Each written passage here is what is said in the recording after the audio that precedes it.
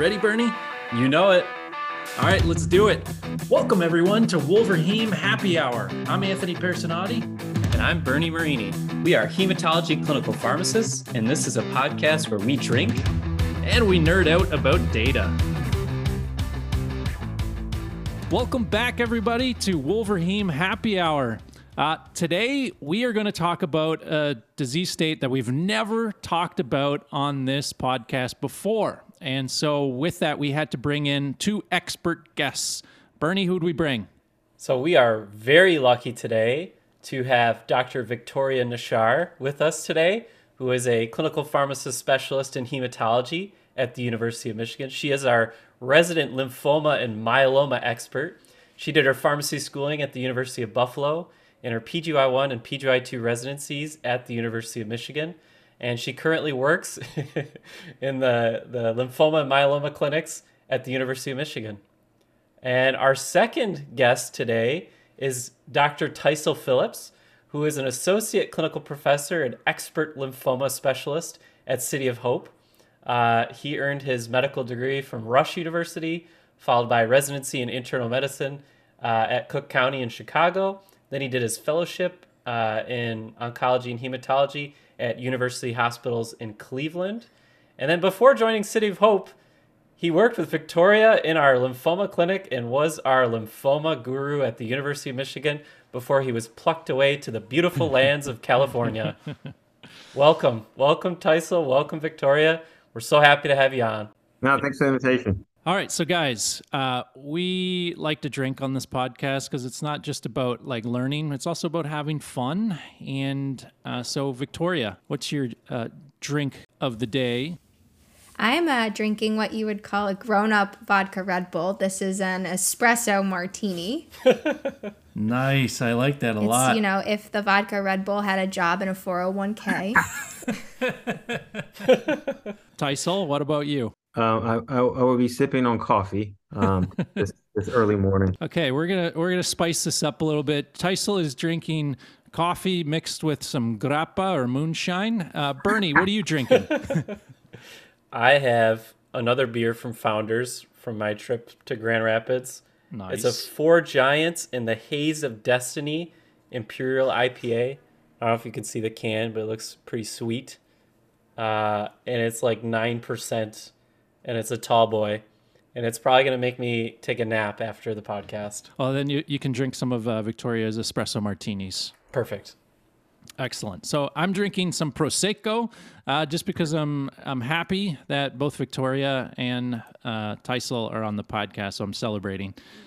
Bernie, what do we got on the agenda today? I said it was something we've never talked about. It's not leukemia. So everybody who's been mad that we've only been talking about leukemia, this is the episode for you. We are going to be talking lymphoma.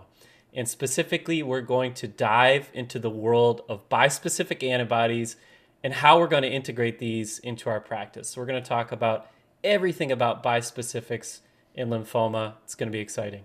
Before we dive in, obviously to our audience, we've never talked about lymphoma. So we gotta provide you with a little bit of background. And so that's why we brought Dr. Phillips here to tell us, how do you treat advanced DLBCL? Poorly, no.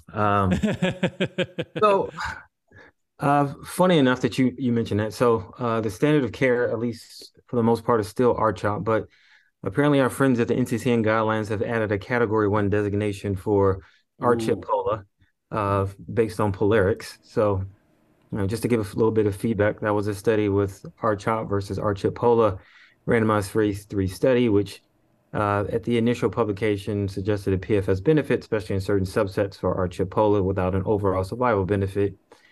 We still do not have FDA approval for this agent, but as of January of 2023, it is now an NCCN Category 1 designation for advanced stage patients. So you have your options of the old but true R-CHOP, but also R-CHP-POLA for this patient population at this point. So, and Bernie and I won't poke into this any further for Not now, yet. just because we could create an entire podcast on just that. So R-CHOP or R-CHP-POLA. And then what about, are there any other disease states where you might divert away from R-CHOP, or not disease states, but any subtypes that you or others might deviate from the standard? I mean, so the biggest one is obviously our double hit patients. I mean, ideally, we are still treating patients based on the retrospective study by Petrich et al. So we are given our dose-adjusted epoch, even though, from the motherland, Canada, their data suggests that potentially that there is no benefit to giving these patients our dose-adjusted epoch, and that R-CHOP is perfectly sufficient for most of these patients. So, it's kind of a catch-22 if we made practice-changing recommendations off a retrospective study, and we haven't really prospectively sort of ventured into this area much more. So, but yeah, I mean, that would be the only patient population that we probably do something different is the double hit patients. The double expressors doesn't seem to make a difference. EPOC versus R-CHOP doesn't seem to have a very substantial difference. So R-CHOP is still standard for that because of the increased risk profile with EPOC. I think that was such a fair assessment, and I think you provided both perspectives, right? And I think there are multiple perspectives on this, but for all the trainees out there, R-CHOP's the standard of care. Now, Victoria, let's say you start R-CHOP in a patient, and 6 months later, the patient is essentially refractory / an early relapse. The standard of care has recently changed too here, right? What are we doing now? Yeah, so in a patient who's primary refractory to first-line treatment or who relapses early, in which the definition of these studies used a relapse within the first 12 months after first-line treatment, there were several studies that looked at using CAR T cell therapy in the second line for these primary refractory early relapsers. I think you could debate on, if patients still demonstrate chemosensitivity in the second line, regardless of when they relapse or not, if they should still go to an autologous stem cell transplant. But the standard of care for these patients, regardless of response shown to second line salvage therapy, is to take them straight to CAR T cell therapy. So as you guys can see in the audience, both frontline and even now relapse, it's clear as mud, right? There's no controversies whatsoever. So that's an early relapse / primary refractory. Let's say that same R-CHOP patient is now relapsing, 3-4 years later. What is the standard of care there? Yeah, it honestly really depends too on if a patient is a candidate for a transplant based on age or comorbidities. The same thing with CAR T cell therapy is true too. But if they are a candidate, you really need to determine if their disease is chemosensitive. So some form of platinum-based salvage chemotherapy could be RDHAP, RICE, depending upon cell of origin. And then if they demonstrate any chemosensitivity, which another controversy could be, what the definition of chemosensitive disease really is. But really, to me, it's if they demonstrate any response, so partial response or a complete response, then you would take them to an autologous stem cell transplant. About 7 controversies right there. At least. So let's say that you're doing DHAP, they go to an auto transplant. Now they're relapsing. I mean, so for third line and beyond, I guess really a lot depends on patients' of age and fitness. Well, I guess I should clarify that in the era of CAR T, apparently there is not a cutoff for CAR T. So as long as they're breathing, they're still eligible. But for some reason, they are not eligible for CAR T in this situation. I mean, ideally, there's Lintafa, which obviously had an improvement in patients, especially those in second line versus third line and beyond. Even though this past ASH, the real-world data for Lintafa was not very encouraging, I think, to say the least. There is still BR Pola, but ideally, if we're using Pola in the front line, then ideally, where is this role in third line and beyond at this point, especially because of the neuropathy with the cumulative dose. And then there's loncastuximab, which is the other drug antibody conjugate, CD19 drug antibody conjugate. So that is the option we have there. And then I would say in next couple of months, we'll probably have 2 bispecific antibodies, which will be epcoritamab and glofitamab, will both likely get approved in relapsed refractory DLBCL for third line and beyond. That will probably make the bigger difference, especially for those in a community setting, as we get a little bit more comfortable giving these agents in the community setting, just because they still have CRS and ICANS, but less severity and much less frequency than what we see with CAR T, at least with axi-cell.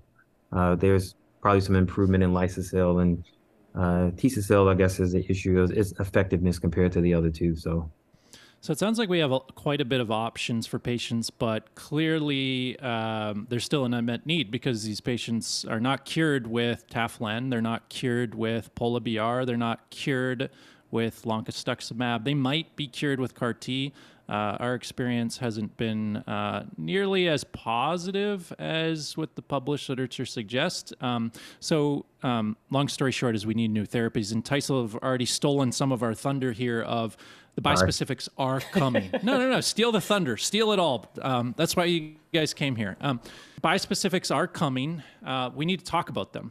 Mm-hmm. Bernie, why don't you give us a little bit of an overview of what the heck a bispecific is? How are these ones any different than our first FDA-approved bispecific T-cell engager, blinatumomab, and maybe go through some of the constructs and this and that? Yeah, so we'll just go through the basics. So bispecific antibodies, as the name implies, they target two different antigens. So in contrast to a normal monoclonal antibody where you're just targeting one epitope, one antigen, one cell, with these you're targeting two cells. And it's basically like, I like to describe it as, it's Tinder for your T cells. It's playing matchmaker. Yes. It's bringing your T cells into contact with these DLBCL cells or leukemia cells or whatever the heck you're playing matchmaker with. There's a lot of different ways to do that, and it's pretty hard to make an antibody that targets two different things. And when you do that, when you make this bispecific antibody with two different targets, you have different combinations of heavy and light chains. And this creates the problem in manufacturing of getting mismatches of heavy and light chain, which compromises the purity and compromises their ability to bind to both targets. So there's basically two main ways you can make these bispecific antibodies. The first way is what we saw with blinatumomab, which many of you are familiar with because that was the first one that was FDA approved, and it's the one that we've talked about on this podcast probably too much.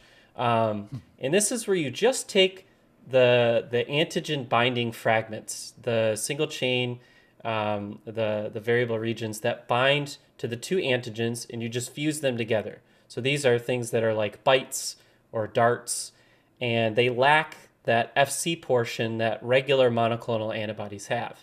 And because of that, they have a very short half-life because it lacks that domain that keeps them circulating in the plasma. The other way you can manufacture these is you can make them have full-length IgG-like structures or some variation of that with an FC portion like regular monoclonal antibodies. And the advantage of this is that it prolongs the half-life because on that FC portion are very important receptors, like the neonatal FC receptor. And what these do is these prolong the half-life of these antibodies. And so that's kind of the second type of bispecific antibody. And most of the bispecific antibodies in lymphoma are the second group. And one of the downsides to having an FC portion is, as you all know with antibodies, FC portions are what bring effector cells, like macrophages, NK cells, into the microenvironment. We don't necessarily want that. And so what they actually do when they manufacture these is they mutate the FC portions to silence the FC portion. So you only get the increased half-life. You don't get antibody-dependent cellular cytotoxicity. And there's a couple of different technologies that create these antibodies. This is like PhD level that I don't fully understand, but there's knob and hole technologies. There's, the head to tail fusions. There's controlled FAB arm exchange. Mosunetuzumab is a knob and hole. Glofitamab did a head to tail with a 2-to-1 ratio. Epcoritamab was the controlled FAB arm exchange. Clinically, does any of this matter? I think some of it may matter, and I say that only in the sense of the three that we named, mosunetuzumab probably is the least effective when it comes to aggressive lymphomas. Yeah, it seems much more better suited for indolent lymphomas and probably has a better safety profile than the other two additional agents, as well as far as incidence and risk and severity of CRS. When you come to looking at glofitamab and epcoritamab, the other two you mentioned, I think that's like splitting hairs. I don't necessarily know if there's a clinical difference per se based on the design of the antibody. I think that any issues we see at this point is probably based on how it's administered. and the doses they've chosen to start with has probably played a bigger part in what we see in the clinic. And I think the 2-to-1 binding of glofitamab sounds sexy, but I agree that I don't think clinically it matters. I think it's a lot of hand waving right now. So we talked about mosunetuzumab, glofitamab, epcoritamab. Dr. Nishar, there are two others that are sort of in late stages of development as well. What are those two? Yeah, there are two others, plamotamab and then odronextamab.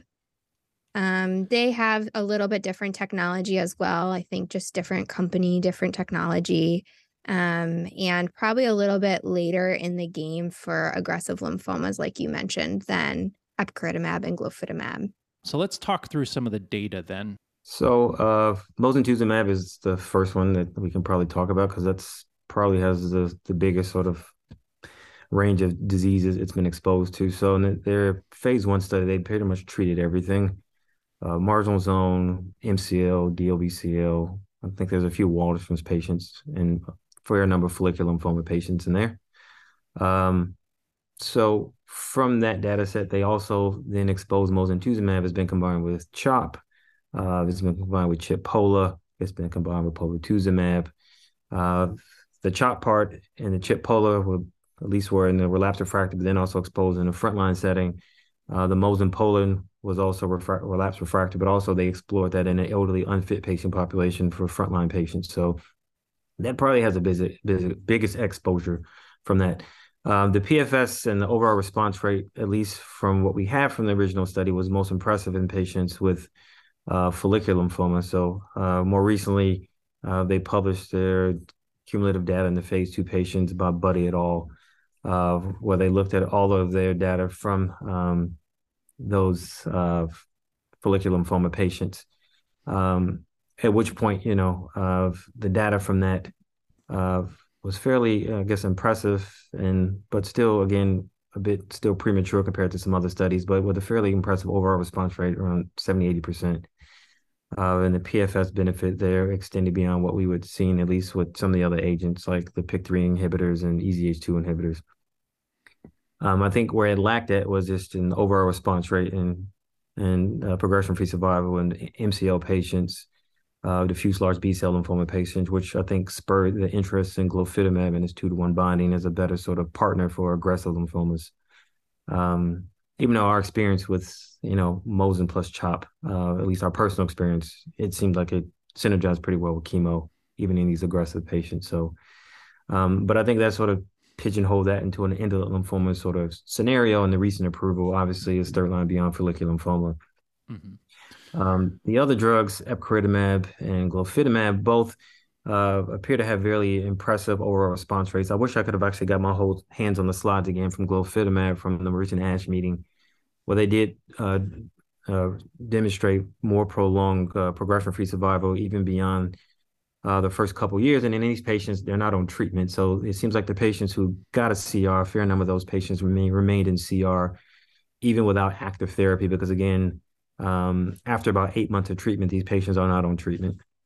So it appeared that the responses obtained, at least the patients who attained a CR, were somewhat durable in this patient population, which is encouraging, with a fairly decent overall response rate for relapsed refractory diffuse large B-cell lymphoma. I guess what we run into is that in patients who were CAR T exposed, the overall response rate, and I'm sure the CR rate and the progression-free survival are not as impressive in that patient population, plus possibly indicating some issues we may see in sort of slotting these drugs as post-CAR T saviors, because they just may not be. I think we have to be very nuanced in sort of how we identify patients who may respond to bispecifics after CAR T, as my assumption is those who blow through CAR T are going to blow through bispecifics, so they probably just are not sensitive to T-cell directed therapies. You bring up a good point about CAR T, because when I'm not an expert in this, but when I'm reading, some reviews from the experts, they're really touting that these agents can potentially still have high response rates post-CAR T. Is that true mainly in certain disease subsets? Like, is that true just in follicular or just in DLBCL? And then I see them mention high response rates are maintained, but then they make no mention at all about progression-free survival or any like hard endpoints. Yeah, so I think the only real data we've seen so far has come out with the was the Steve Schuster presentation when he presented mosunetuzumab after CAR T Mhm. failures. I think from that paper, he was able to demonstrate some rescue of patients who failed CAR T. But again, that was a very small subset of patients. And again, the question it still raises is, and I'll be honest, from that presentation, I didn't even, hone in on that is how many are CAR T responders who lose it and benefit versus truly Hmm. CAR T non-responsive? Yeah. Because I think that's the biggest key. I think for patients who are CAR T responders who lose a response, I think those are the patients you can salvage with Hmm. bispecifics. Because again, you can probably replenish or refresh the CAR T cells that may be there, and then you still get more T cell directed therapy. But those patients who are refractory to CAR T, I think very few of those patients will ever really respond to bispecifics, and are probably not the patients that you want to identify as saying that Hmm. bispecifics are going to save CAR T failures. I don't think that's really going to happen in the majority of these patients. I think those true CAR T refractory patients will be bispecific refractory patients. Which were probably not included on those studies because they progressed way too fast to get them on studies. And that's what I think is hard to capture in all these studies. Like they're Yeah. all just, single arm phase 1/2s that, show us response rates, and not knowing like, oh, these CAR T patients were those that were completely refractory to CAR T versus, relapsed after. You don't get into those details in these small numbers of patients. Just for the audience's benefit, what kind of numbers are we looking at here in Yeah. terms of response rates, CR rates with the different products? They're all fairly similar. What kind of numbers would we be looking at in these trials? Dr. Nashar, I know you put these numbers to memory, I'm sure. I sure didn't. Yeah, I mean, I think it really depends too, because a lot of these studies had mixed populations. Hmm. But I think response rates, maybe 50%, 60%, depending on the study, with a CR rate of 20 to 30%. Hmm. And they do have some data that indicate in those who can obtain a CR, Sure. responses seem durable, right? With responses ongoing at 2 years, but it's going to be a very, very small percentage of patients that actually get into a CR. And I agree. I think patients that blow through CAR T are a completely different patient population. I do think they have some data looking at how long post CAR T some of these patients were. And some of them were quite early on post CAR T, like within the first 60 days or, first 100 days. But I still think that's different than a lot of the patients that we've had that are just completely refractory to CAR T. Like they don't even have time to recover from cell infusion and they're progressing and blowing through. And we have seen a lot of those patients in our experience. So I still think there's a lot of unknowns um, where these will fit in, if they will really be post CAR T, if they will replace CAR T in the future. But it's just such small data and small studies right now to really make any conclusions, I think. And I think this highlights sort of the danger of just sort of looking at those top line results slash, I'm not an expert either. And when I reviewed this or, was looking at review articles, I saw kind of a similar thing. Overall response rates were 50-ish%. And what everyone quotes is, oh, these responses are maintained in people post CAR T. They look the same. But without digging into those details like you have, we're not able to capture that nuance that these patients that blow through and don't respond, they're not going to be the ones who respond to these bispecific antibodies. They're not responsive to T cell directed therapy, whether it's through Tinder style or actually infusing the T cells. They're just not going to respond. So I think that's really important when we're interpreting these just single arm phase 2s and trying to like cross trial compare. How does this drug look? How does this drug look? It's definitely a danger. I also think, if you have a patient blowing through CAR T and you're going to start a bispecific, something we haven't touched on yet is a lot of these or all of them do step up dosing. And so even if you start a bispecific right away, right, by the time you get to full dose, it could be a week or even longer, depending upon the I product. mean, it's such a good point because, as you know, as pharmacists, we show up, to rounds and people like Teisel immediately berate us of, I got this patient coming, they're rapidly progressing, they're coming from an outside institution, I need GlowFit right now. And it's like, hold on, cool your jets. Do you really think that this patient's going to benefit when you're like you're transporting them over via helicopter? You really think that GlowFit's the right option for this If patient? you can't right? even wait until I drink my coffee to ask me for this drug, then it's probably not the right drug for the patient. But the way that you described, like I didn't even think about the dose escalation. I was just thinking like, I didn't you know, either. immunotherapy going to take some time to work, but like, no, even the dose escalation is going to take time to even get to the effective dose. These are probably not the best agents for rapidly progressing patients, but you know, what is a good therapy for a rapidly progressing patient that's multiply refractory to multiple lines of chemotherapy? I have no idea. Tyson, you enrolled, probably what, 40, 50 patients on a variety of bispecific trials. Did you enroll any patients that kind of fit that sort of phenotype of rapidly progressing? And if so, you know, I know these are anecdotes, but how did they do? So the only ones we enrolled, those would be the post-CAR T failure patients, and across the board, those patients probably did very poorly. So, We also had a lot of primary refractory patients that we tried to bridge Yeah. to CAR or transplant, and they and died. they blew through it too. They blew through it with chemo additionally. So this wasn't just bispecifics; it was bispecifics plus chemo, and they still didn't respond. So Yep. I think that's just the nuance of it. I mean, these rapidly progressing patients probably, no matter what we sort of do, in certain situations, I mean, I don't think the right answer is really very clear. I guess if you had to put a gun in my head, I would say, I mean, these are the type of patients you probably want to treat with Lonca or, you know, Polar BR. But I Yep. mean, the problem is if you're trying to get to CAR T, you don't want to use bendamustine, so that sort of put a damper there. And Yep.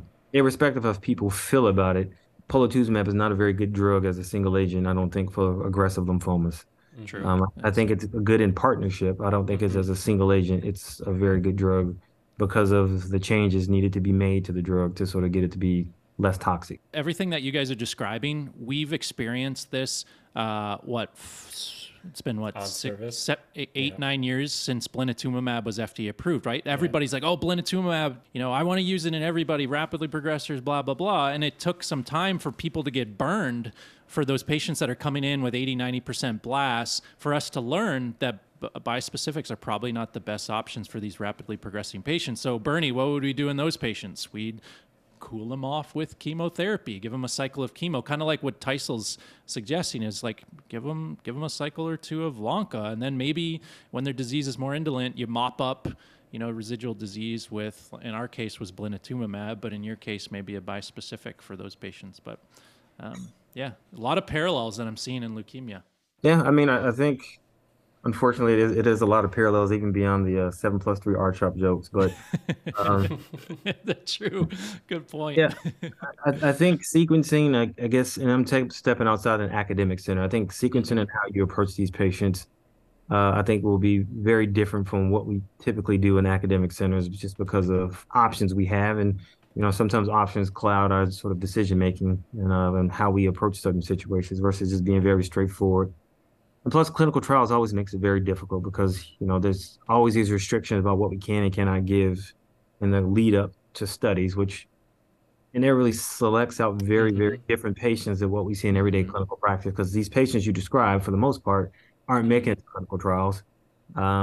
Just because, again, the disease blowing through, by the time you do screening and everything else, the patient is obviously not the same this week as it was the time you actually get to the point of treatment. Yeah, So, that's a great point. It's certainly going to be a learning curve if and when these drugs get approved, where we learn from real world data and experiences what these patients are that will respond look like.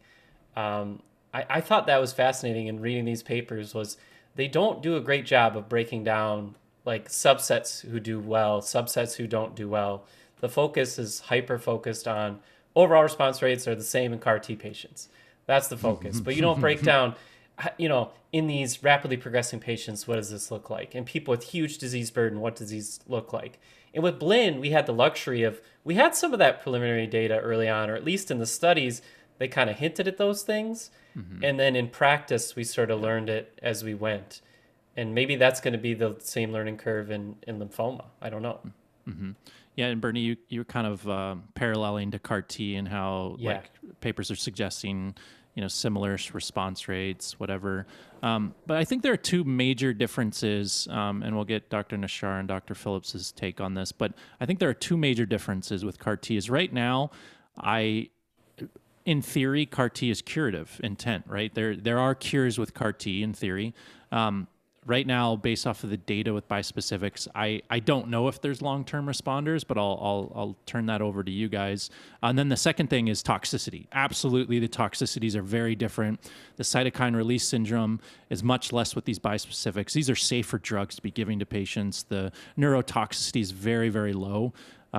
So I guess maybe we'll touch on the first part of Dr. Nashar and Dr. Phillips. Are there long-term responders? Can we say that we potentially can cure patients, or we don't know yet? I don't think you can say right now that you can cure, but there are definitely, it seems, in these small subsets of patients that have been studied, long-term responders, in that those are patients who obtained a CR and have ongoing response at 2 years. Again, though, I think it's too soon to say that you can cure. And we haven't even talked about differences of the bispecifics. Some of these are indefinite therapy. Some are looking at fixed duration. And so I think even in patients with these long-term responses that are on indefinite therapy, even talking about, well, can you stop? Can you take a treatment break? I still think that we, have no idea. And a lot of the protocols, I think Tyson would agree, a lot of the protocols for indefinite therapy didn't have any clauses built in to, well, what if the response lasts several years? Can we take a drug break and come back to it? So I think too soon to tell. And that's why I think right now when these agents, when they come to market for aggressive lymphomas, we'll have to put them behind CAR T-cell therapy unless the patient is not a candidate for CAR T-cell therapy or you don't have access to CAR T-cell therapy, just because of the fact that maybe you can get a cure with CAR T-cell therapy, even though I would say in our experience, we don't find that to be true. Mm-hmm. You touched on something that I think is incredibly important, is because these things are being marketed to, this is going to be the community's ability to use a CAR T-like product. And I worry that they're going to be going directly to these therapies as opposed to sending patients to a CAR T center. And mind you, I understand the logistics. Not everybody can get to a center that can do CAR T, but I worry that too many patients are going to be given these products, and then they're going to miss out on a potentially curative therapy CAR T. Until we have more data, I think to your point, we should really prioritize the CAR T. If that's not an option, logistics, cost, whatever it is, then these therapies could be used. Tyson, any long-term responders that you saw when you treated patients? Yes, I mean, we do have some long-term responders, but biologically, I mean, they may be a bit different than how they can, because these are patients who are probably on their fourth, fifth line of therapy, which obviously screams that their disease is probably a little bit different compared to, some of these other patients who we already spoke. Because if you can get 3 to 4 other different lines of therapy in large cell lymphoma, your disease is probably not as aggressive as some of the other ones. So I think that colors a bit of the long-term responders. So I think for any of us to have some encouragement, I still think I agree with Dr. Nashar. It's very early. We kind of need to wait to see, how these other things play out. I don't think it's apples to apples substitute for CAR T, but I think we all know that a lot of these centers and patients don't want to come to academic centers, whether it's traffic or whatever reason, they don't want to come. So in those cases, I do think it does provide an option for these patients to get something similar to CAR T, not necessarily a true CAR T product. And I would guess that in some of these patients, especially the CAR T naive patients, I mean, especially as we see more mature data from GlowFit and epcoritamab, that there will be some long-term responders in patients. And I think to the point of, I think the companies, I say companies plural, but specifically in one that we really do need data about, stopping these treatments. I mean, I don't think indefinite therapy is probably needed in some of these patients who are in a remission, and the remission is beyond, 2 years already. I think if the glofitamab long-term response data and the epcoritamab long-term response data mirrors each other, I do think that, Genmab and AbbVie are going to be very hard pressed to convince people that there's a reason to continue to give their treatment indefinitely, where you have another one very similar, where you don't, and you get very similar response rates. So either that speaks to their product is inferior, which I'm sure they don't want that perception out, or it's about other reasons, which, again, is a negative for the company. So I do think that we need more data about stopping treatment with epcoritamab. Um, just because time limit is probably not is probably what's best for most patients that are treated and in a good response. Yeah. I mean, indefinite therapy in these patients where you don't know if it's going to be curative or not is probably not ideal. And just thinking about mechanistically, like at some point, you've got to have some T cell exhaustion. Just Exactly. giving bispecific antibodies forever, to me, it And doesn't make a ton of sense. So Bernie, let's talk about the side effect profile. Sure.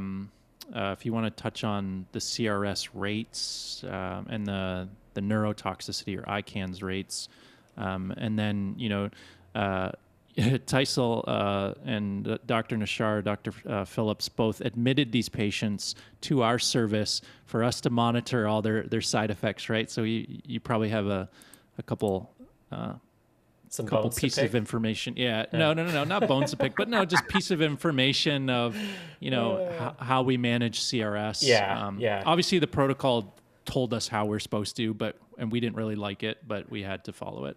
Yeah, so cytokine release syndrome, it does occur in, up to half of these patients, I'd say.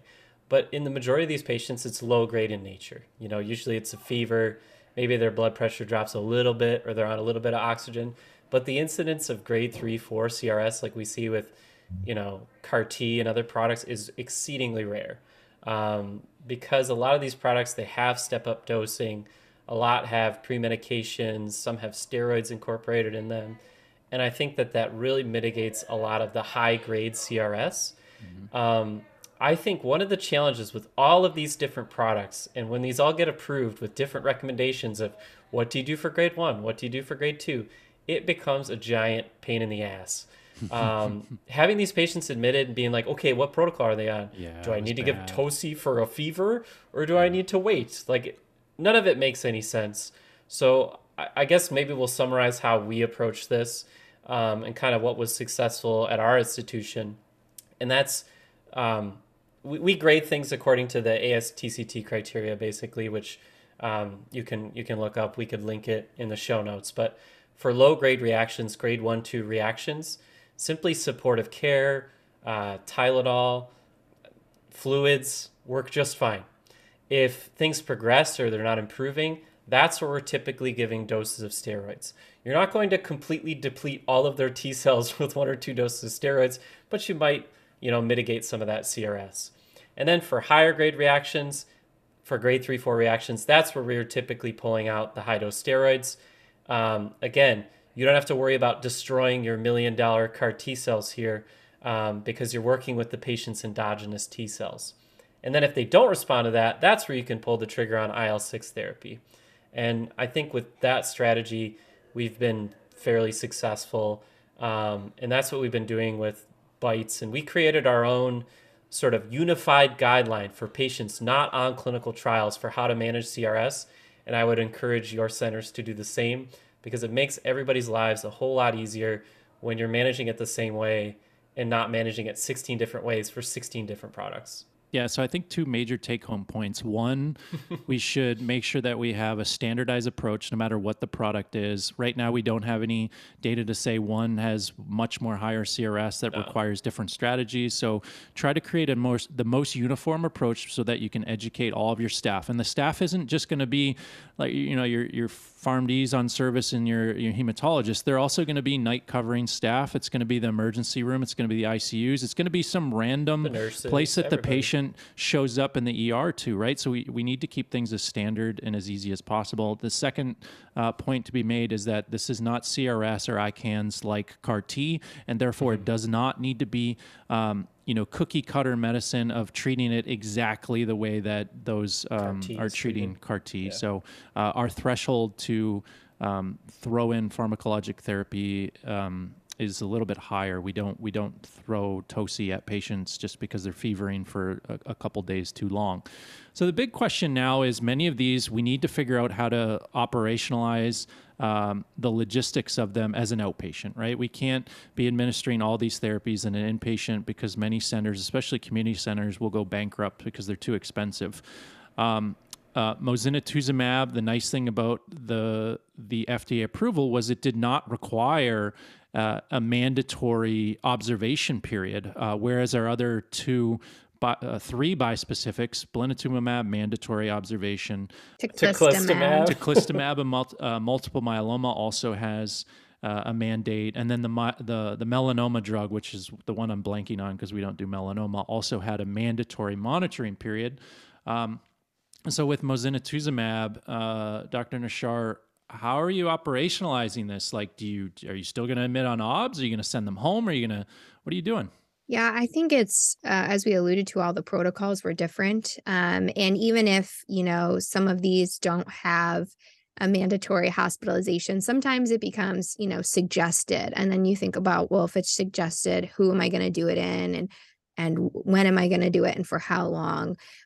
Just to back up a little bit, when it comes to managing CRS, I think one of the points of confusion and something we haven't talked about is that all of these drugs, all these bispecifics for DLBCL have done different strategies to mitigate some of the CRS. So some of them are IV, some are subcutaneous, which decreases peak exposure, decreases peak cytokine exposure, in theory, decreasing CRS and ICANS risk.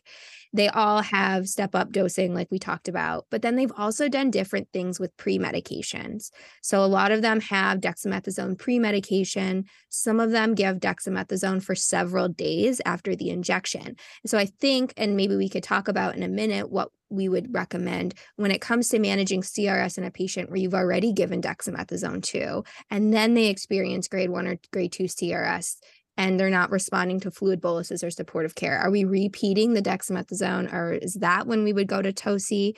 And even in these that have dexamethasone for several days after, you see the median duration of onset within the first 2 days. So are you repeating dex in those patients? So I think that might be a point we can clarify in a second. But when it comes to logistics of these, I think you need to have a standardized approach. And I think we can do these outpatient as long as we have a protocol and a procedure. So how are we going to monitor? Who's going to monitor? Do you want the patient to have blood pressure cuff, pulse ox, and thermometer at home? If they do, when do you want them to check? Do you want them to check all the time or just when they have symptoms? Probably just when they have symptoms, right? But you need all of these things in place. And then what's really been logistically challenging for us is how do we build our order sets to incorporate CRS management in a standardized way that is clear? And then how do we get these patients in for management quickly, and where do they go? So how do we get them into our infusion center that can't even get patients in for just regular R-CHOP? And then, if we don't have a chair available, do we send them to the ED? Again, we've got to educate the ED then. Do we have a bed waiting for them? So these are all things we're really working through to manage. And I think it's just even harder in the community. We talked about community practices might go to these bispecifics because they can't get CAR T, but when you actually factor in all of these logistics, it may not even be easier to give a bispecific. So I think if, community centers can have standardized approaches and work with their local hospitals to figure out what they're going to do with these patients, I do think you can improve access. Mic drop. Fantastic points. Sorry, that was a ramble. This is every day of my life. This is all I talk about. That was incredible. It's literally okay, these drugs, great, they work, but how the heck are you going to operationalize this in the real world? You just threw a bomb on everybody of how we're actually going to do this. And mind you, we still don't fully know, but there are so many great points that you just said. And I will say too, even, a lot of these studies are talking about early toci, but if you're going to do this outpatient, a patient can't have toci in their house, right? They can have a prescription for dexamethasone. And I said this the other day, but to me, it's like when you have chest pain, you call an ambulance and they tell you to chew an aspirin. If you call with any signs and symptoms of CRS, we're going to tell you swallow your dex and get in the car and get here. And then by the time you get here, that dex is in your system and we can see, right? Do we need to pull the trigger on toci, or are you getting better already? And so this early TOSI, as that's not going to work in the real world. It worked in the protocol, but when we really use these, we're going to have to actually think about what we're doing. So I well love said. that. Chew an aspirin, chew your dexamethasone. Well, I mean, you're giving the TOSI to prevent an administration of TOSI. So silly. So like, I completely agree with you. I think it's so well stated. These are some real challenges that everybody's going to have to figure out. And I'm sure there are a lot of centers where your patients don't live, close to the hospital. We get patients from the UP. For them to get down here to Michigan, they'd have to fly a helicopter down here. Like, it's just not feasible. I think a good aspect of these therapies, I guess, compared to something like Blinn, where it's continuously infused forever, is the fact that after that initial strategy, these are often given on 21-day cycles. Yeah. And the incidence of CRS, either because you lose everyone who reacted, or truly the risk is highest when your disease burden is highest, which is probably the logical answer, is lower as you continue to give these therapies. And so I think that first cycle is going to be a challenge. Maybe the second cycle is going to be a challenge, but after that, things do get easier. At least that's been our experience. I agree. I think that's in line, right, with our experience, Dr. Phillips. We had very, very few patients that had ongoing issues with CRS after cycle 1 or even early cycle 2. I agree. I mean, I think all the issues we had were in the first cycle. And I will say, I think with more experience, we had better sort of anticipating who our problem patients would be versus ones who obviously we didn't need to do much to intervene on. So I think in certain situations, who may need TOSI and who won't. And I agree with you. I think the use of steroids is something that probably should be much more regimented in sort of prevention of CRS for these patients. I guess I have a question for you. So let's say epcoritamab gets approved, and in their protocol, they utilize 3 days of dexamethasone after the first several infusions, and you can peel it off if no incidence of CRS. If glofitamab gets approved and they didn't utilize that same strategy, would you extrapolate that preventative measure to glofitamab, or do you think it's really unique to epcoritamab? No, I think by all means, I think the days of the steroids that they use for EPCO, I mean, for that, they actually use, so Glofit used Dex, and I think EPCO used actually prednisone for 100 milligrams. By all means, I think the steroids, the prednisone method of giving patients several days of steroids is probably more efficacious than giving a one-time small dose of Dex and thinking that's going to cover patients for the next 4 to 5 days to prevent CRS. So I think each of the drugs has a different pros and cons, but how they sort of manage CRS. I think Glofit's sort of ability to give obinutuzumab helps in certain disease subsets, which has prevented epcoritamab from actually getting a foothold in certain diseases because of that. But I do think EPCO's strategy of prednisone was probably best, and probably we did a good job of keeping their CRS rates low and manageable compared to what we may have seen if they did not have steroids given concurrently for those first couple of injections. So I agree. I think when these all come out, we can look at the mitigation strategies used, but I think that something could be extrapolated to all of the bispecifics when we're thinking about how to operationalize this outpatient.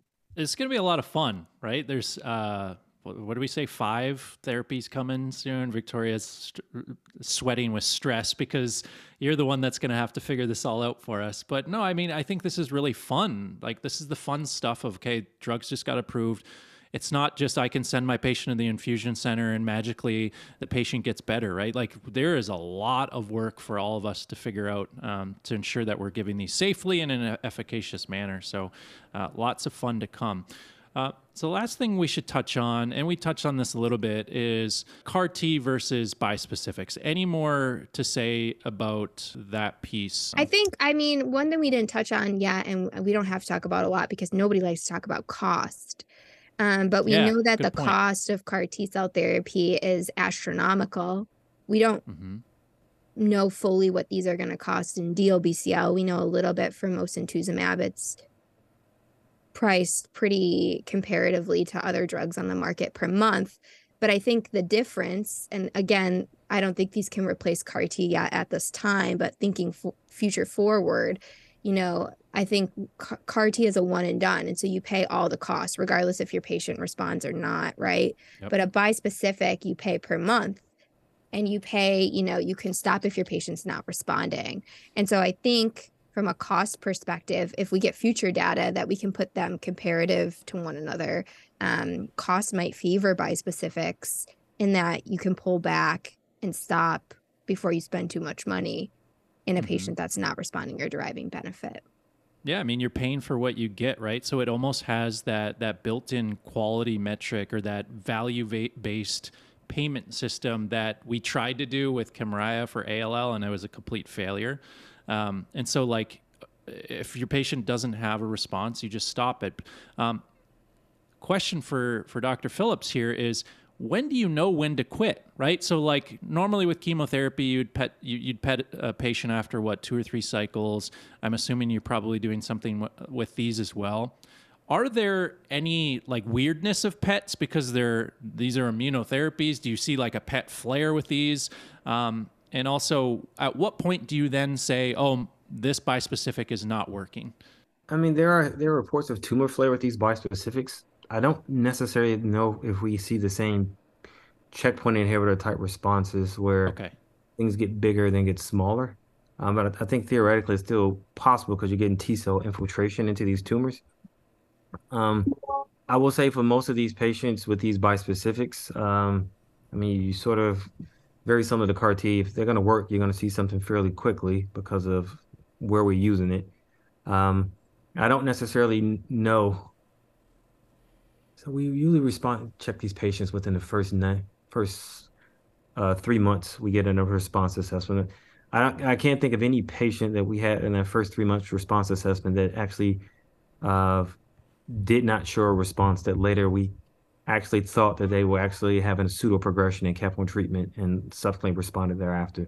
I don't think I can think of any patient in the ones we've treated who had that type of phenomena happen, which is quite common in the checkpoint inhibitors. So I think that's this is a good point though, because we might take several weeks to ramp up. If you've got signs of clinical progression within the first month, do you say that they failed the bispecific, or do you just say that their disease was too aggressive to have the chance to respond to it and then therefore could come back to it later? And so I think most of these studies, if you look at time to response was 2 months, and that's when you did your first disease assessment, right?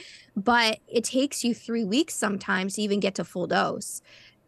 And so I think that this is going to be a really great question. And again, going back to those aggressive patients, I would hate to burn a really, potentially great line of therapy if they're not the right candidate for it. But I think it's going to be really hard if we just say, well, they've only gotten 2 doses of full dose, but their PET shows progression. Are they failing it? Or, do they need something that works faster? And we could come back to this later.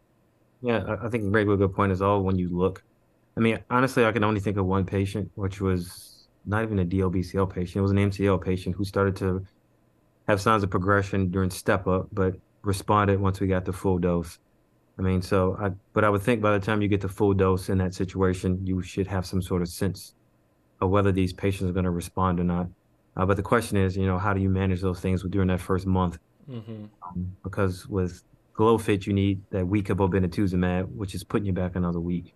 Yeah, I forgot And about with that. EPCO, I don't think any of the initial doses are very effective because they're so small. So small. And that also fits with the timing of CRS because the CRS timing for that is much later than what we see with Mosin and GlowFit. I mean, it's literally day 1, day 8 versus everything is really on, day 15 or when you get full dose in that situation. So, I mean, I think these are very good things that will become more nuanced as we move on. But I think what Victoria is saying to the point of it is we just need to be careful who we start these patients on and make sure we give them the best chance to try to respond to these treatments.